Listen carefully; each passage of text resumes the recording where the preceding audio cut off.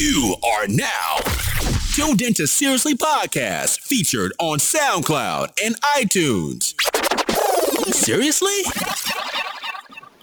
Welcome back, everyone, to our third segment of our brand new podcast, Seriously. I'm here with Nick Parnaby. Obviously, Nick has been joining us for the past couple of sessions, our resident host.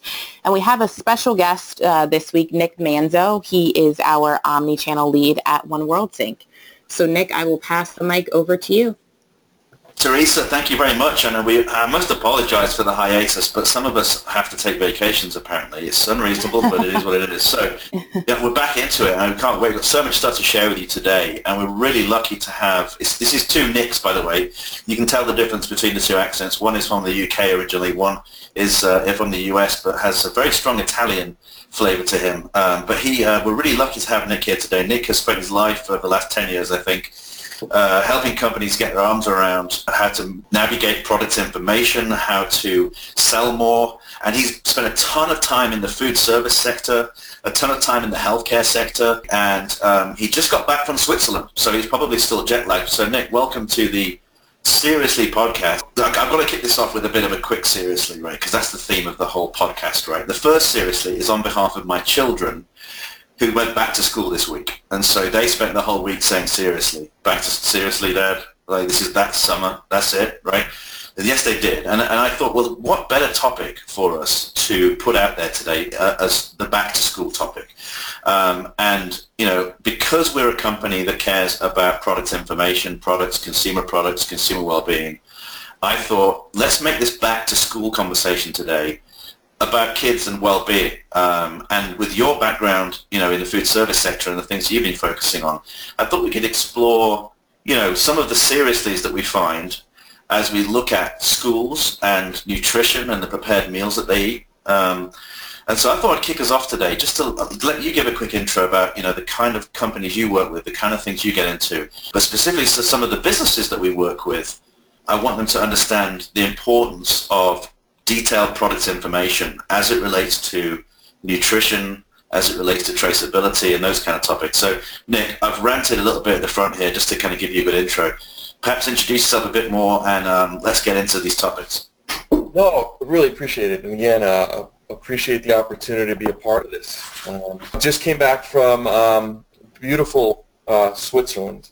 And just to try to tie that in with all the points you brought up is we're out there supporting an existing customer, one of the largest, in fact, the largest food product manufacturer in the world. And the reality when you think about it, that, you know, it's amazing coming back to the U.S. and realizing that summer is gone. My wife just took my two kids to the pool this morning, and I get to sit in an office, and I would be any other place than right here with you talking about this topic.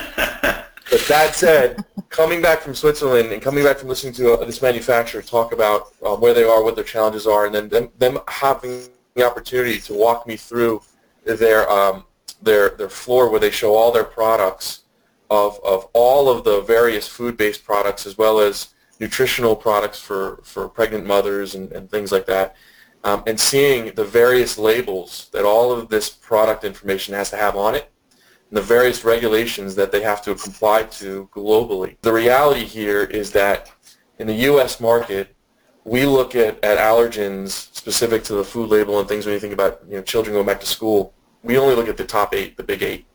Uh-huh. And in Europe and in other markets, they're looking at 12, 13, 14, up to 21, 28 allergens that they have to expose and express on a label to support awareness with a growing consumer base that is being exposed to more of these allergenic challenges. And it speaks to the challenge that organizations have to face in making sure that their corporate responsibility is about transparency, and they want to provide that. But there's some serious roads ahead that they have to face, and then tying it back to kids is, you know, schools have that same challenge. Organizations have putting the label information on the label. Schools have a challenge in making sure that they have all the information ready to support the dietary needs of the kids that are coming back to school. You know, it's I'm remembering a conversation we had in the summer about this, and you talked to me about a school district that you were working with, and I actually had another seriously moment because I didn't realize, for those of us that are lucky enough to be in really great health and are not affected by certain conditions, whether it's diabetes, etc., I was really surprised to hear some of the considerations that these school districts or anybody who's providing food, prepared meals needs to think about. I think there was one example you shared with me. I think it was around diabetes, but it'd be good to share that because, we don't think about that normally. We think about these as outliers, but there are millions and millions of children or consumers out there that have to think about this, right? So just give us that example crisply and kind of explain what that means to companies who are behind the products. The reality is the challenge that we face here in the United States is that the growing number of children with type 2 diabetes is expanding. And I think the latest research has shown we hit a plateau, but we're still, compared to other countries, are still relatively high. But when you think about diabetes, everyone thinks about sugar. Well, sugar is a response to carbohydrates. And the challenge that the school district faced is a child needed an insulin shot because their levels had spiked. And they needed, and the school nurse was responsible for doing that. But in order to give the appropriate dosage, the nurse has to understand what the child ate that day to basically do a calculation and understanding on the impact of sugars and carbohydrates, et cetera. And they had a serving label or a label from what was on that lunch menu and that breakfast menu. And they calculated it all. And before the nurse gave the correct dose of insulin, she thought it was a little too high. She didn't think the numbers made sense. So she called the dietary specialist that supports the school county and the school district for that state. Yeah. And what they found was that the label information was old and it was wrong. And if she had given that dose, there could have been serious health complications. But they realized that there's a huge struggle out there with making sure that it's not just the children have access to correct information on the label, but that the school itself and all the support mechanisms within the school, that they have access to that correct information. Mm-hmm. Because when it comes to child safety, it isn't just about when they're eating at lunch and are they sitting at the peanut table like my children have at their school.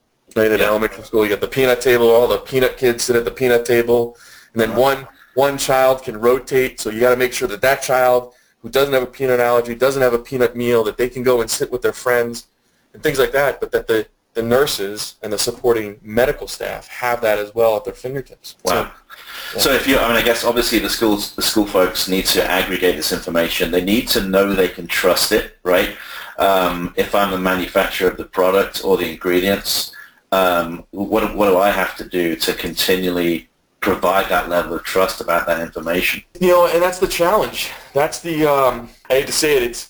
It's going around and listening to the realities of where organizations face and the challenges that they face and how they overcome them, with the concepts that have to start to be implemented around product information, content management, product information management, governance around that information, collaboration amongst various units within the business, within the manufacturing organization itself, and then the ability to store, aggregate, and then disseminate, but not just disseminate that information once, but disseminate it in a way that it supports consistent changes.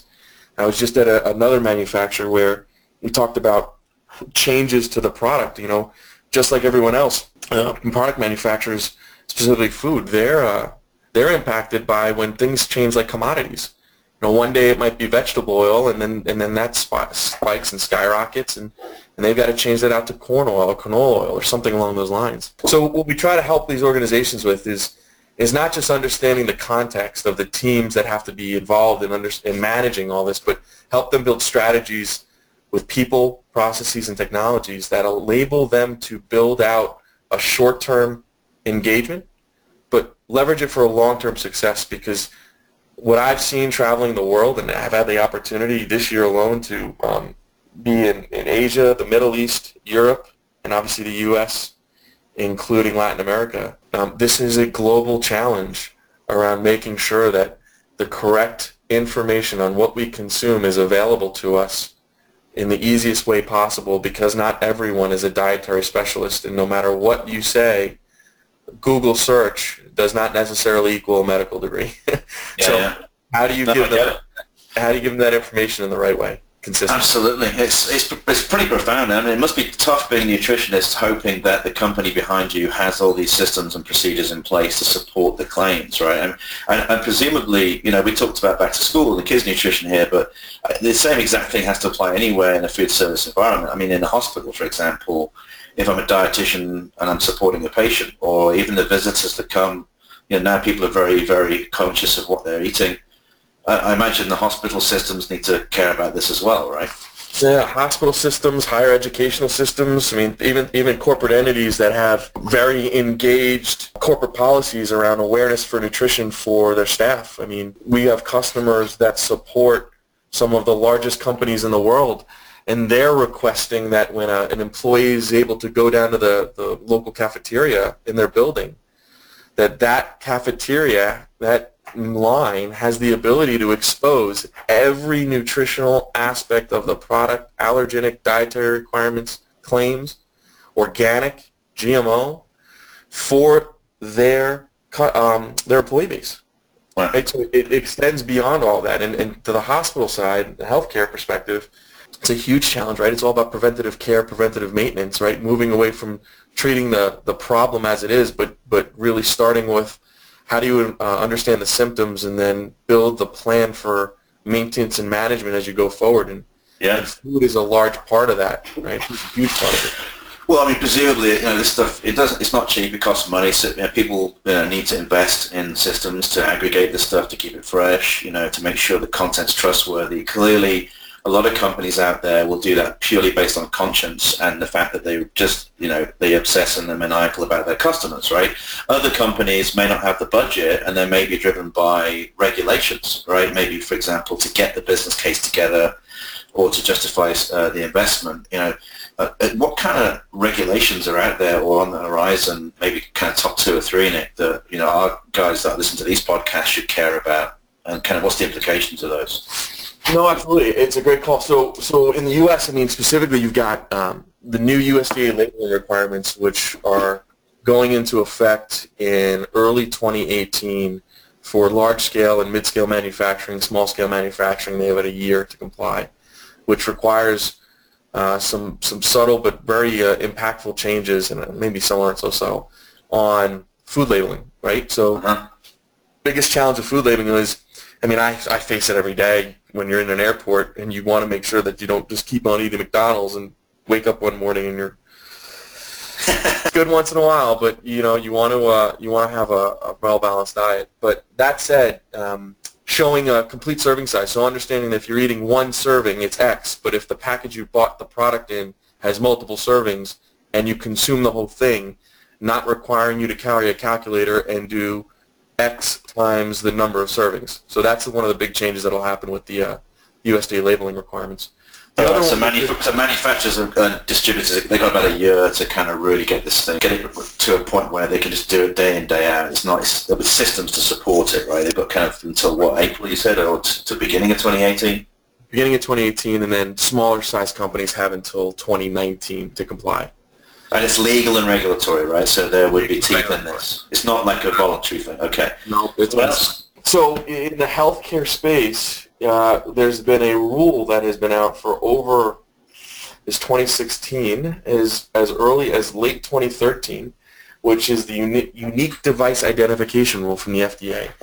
And that simply stated is a combination of not just labeling requirements, but labeling plus information sharing. In 2014, the FDA essentially made public a product database that is supposed to contain, by law, information on various products that are used to support the healthcare space. And in the healthcare space, products are usually defined as either medical device and or pharmaceutical. The interesting thing around this is that the FDA rule requires a label change, so the consistency around ensuring that there are labels on all of these products, as well as the manufacturer doesn't have to just change the label, but they have to provide label-based information plus information that you will not find on the label to a comprehensive database that the FDA managed, so that clinicians, nurses, surgeons, even consumers can search products that were used in either a surgical procedure and or a procedure in which they were involved in a hospital and or elongated hospital stay. Wow. So, I'm just thinking this through from just taking it to its barest essence. There's a complete seriously in here, right? Because until maybe 2013, whenever this stuff kicked off, I could sit there and say, hey, I've had an operation and had a stent put into my heart or my valve or whatever because I ate far too many Dunkin' Donuts. And until 2013, nobody was able to tell me whether or not the product that was put into me is defective and there could be a recall. And a recall on a human being, we're not talking about my vehicle here, right? Seriously? Like 2013, that stuff, I mean, thank God the FDA is all over this stuff, right? As a consumer, that's amazing to me. Is that what we're talking about here, Nick? We're talking about a sort of a recall-based database as well that this could be used for patients who have had defective medical devices implanted into them. Yeah, we're not yet at the point where you get a recall notice and can drop your left leg off at the local dealership. Now, seriously, we're at the place where you have something that's potentially a defective product embedded in your body. You're talking exactly your point. Hospital visit, hospital stay, dollars, etc. So it is truly an intent by the healthcare space and the understanding of the regulatory organization within the United States government, and now it's extending to governments around the world, is that there needs to be more transparency around what is going in and staying in the body. And the last point I'll make on the UDI piece is the interesting thing is the way the FDA classifies in the U.S. medical devices is they have Class 3, Class 2, and Class 1. And Class 3 are, think about it as you mentioned, implantables that will stay in the body, right? Class 2 are surgical products that are supportive of medical devices that are supportive of surgical procedures on a regular basis. I'm trying to condense this down into simplistic terms. Class 1 are basically general use. The interesting thing that you can find if you're a consumer or any manufacturer that may not realize that you may have a Class 1 medical device is Class 1 medical devices are Band-Aids. They're gauze, right? So this really, I mean, it could be like a surgical glove could be quote unquote a medical device in this context. Huh? You got it. Well, that's interesting. So I mean, because I've got some experience in the healthcare space, the acute care hospital space. There's probably about 1,500 companies that supply those in just the USA alone. Probably the same outside of the US, right? That's a lot of companies that need to start thinking about how they get some of this information about these products into the FDA database. This is happening right now. I know we're supporting this, but is this something that folks are really taking seriously at this stage? Does it have teeth in the legislation from the FDA? It has everything. It has teeth, it has legislation, it has fines, and it has a statement that if the data is not in the database by certain dates, there's a date for Class 3, dates for Class 2. Class 2 devices actually September, October of this year, and Class 1, that you are not allowed to sell that product in the United States. And to your question about whether or not organizations are prepared, the fact of the matter is, at the end of the day, we're all humans. And reality is humans sometimes procrastinate. And so we've even seen organizations who have gotten notices by the FDA that they need to have all their data ready to be sent by June of this year are calling us up asking, can we support them in load of this data on August 26th, 2016, when they have less than a month to provide this information. So, well, it's human nature. We always leave our assignments to the last minute, don't we? But I mean, this one. I think when there's teeth in the legislation on these things, companies tend to do the right thing. I think there's one more. It'd be good to kind of maybe finish up on this as well, Nick, because we're getting to grips with this right now. Some of these things are voluntary, and companies are not yet required to do it. And I'm speaking specifically to something called the GMA Smart Label. And maybe you want to give a quick overview of what that is, because you and I talked about this in the past a few weeks. This is a good example of something that's currently voluntary for a company, but it's not really the retailers that are asking for this, it's the consumers that are expecting it, right? Just give us a quick thumbnail and we can maybe finish up on this, because I do believe it's getting a lot of traction right now. Yeah, no, it's a great way to come round circle on what we talked about. So GMA a number of years ago. And this is just for everybody else's benefit. That's the Grocery Manufacturers Association here in North America, right? Yep, fantastic. Thanks for bringing that up because you know how much we love acronyms. Seriously. So GMA a number of years ago realized that with the growing movement around transparency and the need for consumer transparency around products, not just products you consume, but products you use, they decided to start an initiative in around basically how do we head the idea off at the pass? How do we not allow a UDI regulation to come into effect by basically making it a mandate by law that you must do this? And how can the industry come together to show both the consumer space but as well as the regulatory and political body that they understand that there needs to be more transparency around products?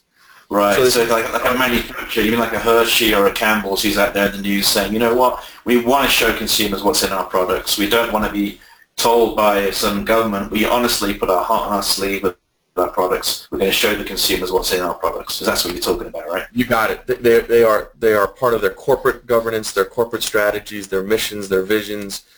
You know, some of these large-scale organizations, they're not really trying to hide things. That's not the intent. But they want to show. They want to deliver. They want to be transparent. So they came together, a large group of the largest organizations in the world, large manufacturers in the world, and agreed that they would start to implement this thing called Smart Label. And the Smart Label, again, is similar to this UDI concept, but it's two things. It is the potential for utilizing a piece of information on the label which allows a consumer to bounce off via some type of app and or, you know, even potentially just using some type of code to bounce to a place where they can see more information on the product that is not necessarily on the label itself, right? Right. So if just bringing it back to our back to school example, my daughter's sitting in the cafeteria, one of her friends says, hey, would you like my spare Cliff Bar? She can pull out her phone, scan the label, and all of a sudden it will show her everything that's in that Cliff Bar and the products and nutrients. Is that what we're talking about? It's exactly what we're talking about. It's how do you take the fact that what this latest statistic says by 2020, 80% of available individuals will have some type of mobile device, right? Internet-ready mobile device, some crazy statistic, 2025. Right? Yeah, how do you take advantage of that? 80% of the planet will have a mobile device by 2020. I remember that statistic, yeah. So the reality is that my kids, my 7-year-old, will not have a cell phone, but I'm assuming there are 7-year-olds that do have cell phones. But for those that do, you know, they could take advantage of this initiative, and then if those companies are complying, they could scan the package, right? Could be anything. Right. Could be a cereal bar. It could be a prepackaged piece of food. Could scan it, bounce out to a site, and get all the necessary pertinent information that they can read in an easily searchable, consistent form to make a more consumed decision about what they may put in their body. Right. So it sounds like, whilst it's not a legal mandate, companies that really want to get ahead of the transparency movement, as you call it, right, transparent as to what's in the product, have an opportunity to get ahead of this, expose the product's information in the way these guys envisaged on this Smart Label, and be among the first companies to do that, right? I mean, I think there's probably, at least I heard, there's probably at least 40 or 50 major brands who are on board this. I've seen Campbell's Soup and Hershey's, you know, totally all in on this thing. Tyson, Unilever, Kellogg, a number of them, right? They've all committed to this. Even the non-food, someone like P&G, they've all committed to this at a CEO level and are committing to it from an organization level. But the challenge goes back to everything we talked about, is the reality that these entities face, and it's all manufacturers, is when they first started their operations, they focused entirely, and rightly so, on the manufacturing, right? The branding, the distribution, and the selling of that product. And when you look back, it's to the explosion that things like Google, Amazon, and all the various forms. You look, Walmart just bought Jet.com for what, $3 billion plus $5 billion. E-commerce and the exposure that has on our daily lives has created this awareness around having more availability of information and a ready-to-use environment driven by the fact that everyone or most people have access to a handheld computer at all times. It sounds like, I'll bring this home a little bit because I know we're trying to keep these podcasts to stop people falling asleep, even though we are so engaging. Why would they, right? But I would say this is an opportunity, right, for companies to go back to school, because it sounds like, I've had conversations on this topic as well with customers recently. It sounds like if I manage, if I'm the guy that shares this information with Walmart, or if I share this information with Safeway or a retailer, I'm in charge of managing my customers. They may not be hearing this yet because it's actually coming from the consumer. And so it's actually probably the marketing department in these manufacturers who cares the most right now about being a transparent organization, right? And I think maybe the operations side of these big companies needs to go back to school with the marketing guys and decide where they stand. Do you stand on the line of we'll do this when we're told to, or we'll do this because we really feel that this is what we want to do for the consumer? And I think it sounds like that's where the smart label is right now. Would that be a good way to characterize it, Nick? It would, and I'd add to that. 6 years ago, I was speaking at a conference, and what I said there then applies dramatically today. The reality of speaking to a number of manufacturers in a separate space and walk them through a day in the life of me with my 2-year-old at the time, which was, she at that age, and most people probably listening who have children and or have grandchildren that age can attest. She at that age could take an iPhone, scan your code, know your code, swipe through, and find an app that she wanted to play with. That's the consumer of the future. That's the consumer of today. Those children then that are growing up to be young adults and eventually young professionals, those are the consumers of tomorrow. They expect and demand all the access that they want on everything that they want to consume immediately and transparently and consistently in all the devices that they have to support how they run their lives. And if you can't look at it as a manufacturer and say, or even a distributor, a retailer, a food service operator, a healthcare facility, any one of those entities, you can't look at it as this is coming, this is here. You have to figure out how you're going to work with it, how you're going to deal with it, how you're going to support it, and how you're going to grow with it. And that's the challenge that everyone faces. Well, you know what, we talk manufacturers a lot for the whole podcast, right? But, I'm just thinking in my mind, we've got tons and tons of retail customers. If I'm a retailer that has private label, honestly, I would be thinking about putting a smart label on that private label before the branded manufacturer does it.